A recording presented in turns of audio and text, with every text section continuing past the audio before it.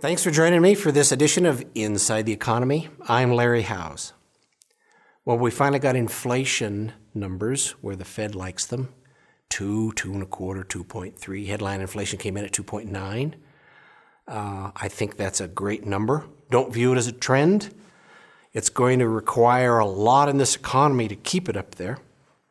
And we'll talk about a little later that there's a lot more forces trying to pull that number down than push it up.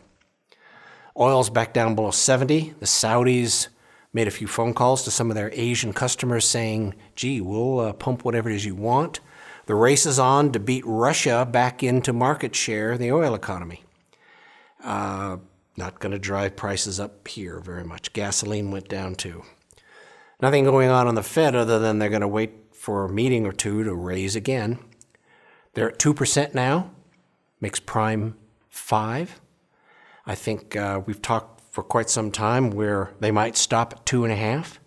I think with these inflation numbers, there might be an argument inside the Fed themselves that they might go, hey, 2.75, maybe 3. Either way, it's not real drama. And this time next year, maybe third quarter next year, they'll probably be done. Now, the job market, the big deal for all the consumers. The quit rate is back up, coming about 2.4, 2.5, which historically it's kind of stabilized around 2.5. People are a lot more comfortable in their jobs, and they're a lot more aggressive in looking for an improvement. Now, in this quit rate, it's a good number. A lot of it's geographic. There's a lot of people make $150,000, $175,000 a year, and it doesn't cut it in San Francisco or Manhattan. So they're moving elsewhere. They're moving to Dallas. They're moving to other suburbs. They're moving out of San Jose and downtown Seattle because great job, great income doesn't quite cut it when a cup of coffee is $7. It's just part of the overall economy. Now, what we do care about is this. This is a kind of a comical, historic chart that shows what happens when you start getting a trend in higher unemployment, meaning the initial jobless claims goes up. When the 3-month moving average of initial jobless claims, which right now is about 220,000 a week, average is creeping up, that has historically been a pretty accurate indicator of when a recession is coming. Actually, this is bank credit analysts, and they love to advertise the fact that their predictions after the fact have been quite accurate. All the way on the right-hand side, you'll notice we don't have anything like that right now. Unemployment crept up to 4. It's a statistical anomaly. I think we still got a pretty good shot at seeing 3.5 by the end of the year. So we're not anywhere near looking at someplace where the unemployment number is creeping up rather than the other way. The consumer, which is most of the ball game in the U.S., 72% of the U.S. economy, has gone through several years after the Great Recession in 2008 of cleaning up their act, getting rid of debt, not spending so much. At the top of this chart are those two things, debt to disposable income and debt to net worth, have been getting better. Getting rid of debt, a few bankruptcies, not spending so much. Well, most people are back to about where they were at 2000, 2001. That isn't bad news, but if you look at sort of the lack of wage increases, you're kind of back where you were at 2002. Not particularly further along, less debt, maybe an extra house you don't own anymore. But it's okay. It's not great. No inflation in this environment, so you're just sort of tracking. Down on the bottom is the household savings rate, which was looking great there for a little while, but it's back down to kind of where it was, 3.5, 4, or trending. The impact of the Great Recession in 2008, you'd think, yay, the U.S. consumer, it's a different beast now and they're never going back to their old ways. Yeah, no, they are. Starting to spend more. Good for the economy. The consumer is going to lead into the next recession, which is not in the foreseeable future, but it's pretty clear that's the direction they're going. Here's the CPI number and the core CPI. Core without energy, food.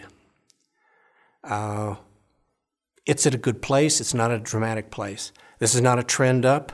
This, for a $20 trillion economy, is going to take a lot of work to stay here.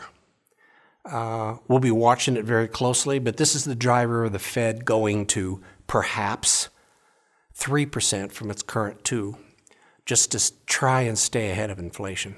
The PPI, which is the producer price index, has grown a lot here recently, grown fastest and farthest it has in a long time.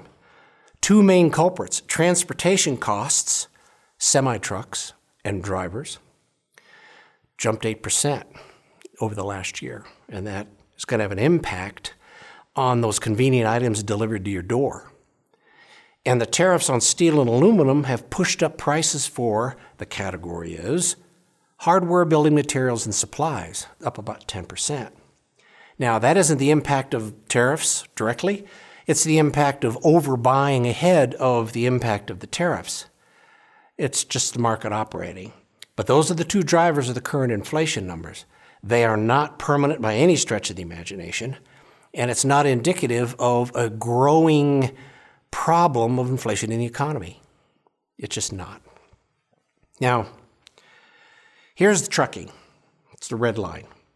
That's the 10-year, the yield curve, and core goods inflation, all headed down, typical for this economy. The red shoots up. The supply chain for semi-trucks is very tight. Parts are hard to get. New trucks are hard to get. New trailers are hard to get. Drivers willing to do that are hard to get. There's been a couple of wage increases here in the last 6 months to keep people driving, but it's an entry-level position to a lot of people, and they're competing, the driving trucking industry, competing with, right now, a very efficient freight railroad system. So they're going to go through some ups and downs here. On a technical side, and I put this in here for some of our more technical viewers, this is the number of treasuries held in portfolios, state portfolios, insurance company portfolios, pension plan portfolios that really aren't actively traded, but they are now priced below par because the Fed is raising interest rates. It's not very dramatic. It's also non-inflationary. When the price goes down, great. There isn't a lot of pushing the price up, which is inflationary. It's part of the contradiction right now. This is a little technical, and as the Fed continues to go on pushing for higher and higher rates until they stop, that's the blue down there in the bottom. You notice when the Fed stops, you get the little gray area known as a recession. We're not anywhere near that. Now, the S&P 500, which is a good indicator of what's going on in the U.S. economy, has recovered from its 10% drop back in January. It's amazing the number of people in such a short time period forgot that the S&P 500 did a big price adjustment. It's worked its way back. It's the U.S. economy that's doing well. Here is ODEC, which is really basically the representation of most of the developed economies in the world. You notice China isn't in here, and they're technically not a developed economy. There's one here, and that's the blue. That's the U.S. that's doing well. Japan, Euro, UK, no, they've turned. Germany's turned. UK is struggling on a lot of reasons. It's the Brexit. It's a number of other things. Japan, they had a glorified period here for about 1.5 years. That has also turned.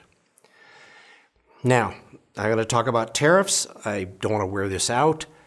Top blue line, that's our trade deficit with China. We buy a lot of stuff from China. They sell a lot of stuff, either directly through Vietnam, through Japan, through Singapore, through a lot of places. It's a big number. A tariff, I'll remind you again, is basically a price adjustment. It is bringing the price of this good up to a competitive place where it's either produced domestically or explores some alternatives that might be out there. That's going to happen here in the next couple of years. This is a problem for China. It's a big problem for Germany. They're just a little more straightforward about it. It's not going to be resolved. It's currently a political media agenda, but fundamentally the underlying economics are this: adjust the prices out of the low-cost producer, which is China, and much more importantly, is see if they'll respect intellectual property rights, which they do not. Fundamentally, that is the big issue. Germany does, most of the rest of the world does, China does not. So basically, it's going to drive a lot of global manufacturing to where it probably ought to be in the first place. And I'll cite Samsung. Well, they just built the largest phone factory in the world. Not in China, they built it in India. They're going to be selling the phones in India. Build it in India. And that's what they're doing. Harley-Davidson had their 15 minutes worth of glory here a little while ago, basically saying, well, our only growing market is Europe, so these tariffs are going to be a problem. Well, if your market is in Europe, build your motorcycles in Europe. It's only about 100,000 of them at stake in the first place. So that's what's happening. Now, here's kind of where we are globally. Those economies that are still in expansion, Germany, US, some of the Eurasian markets, South Korea, a little bit of Vietnam, are still in an expansion state. Canada, Australia, doing okay, moving forward. Those that are slowing and are continue to slow, very likely headed to recession, the UK, China, Japan, some of the smaller emerging markets that are very dependent upon manufacturing in China. Horizon is got a recession on it for most of those. But those that are coming out of recession and starting into recovery, Spain, France, Italy, probably Russia once they get back in the oil business, and Brazil, don't count on Argentina yet. They're coming out of a hole. That's just the nature of the beast. Now, U.S. is not headed into a slowdown for the foreseeable future. We got to wait until the Fed stops. That's 12 months away. For right now, there really isn't any bad news that I can see. The emerging markets, they're adjusting. Germany's dropping. China's dropping. Fundamentally, we're in pretty good shape. Again, if you have any questions or something you want me to cover in this Inside the Economy, send it to info@shwj.com. I'm happy to deal with it. Well, thanks for joining me. I'll talk to you again in a couple of weeks. Thank you.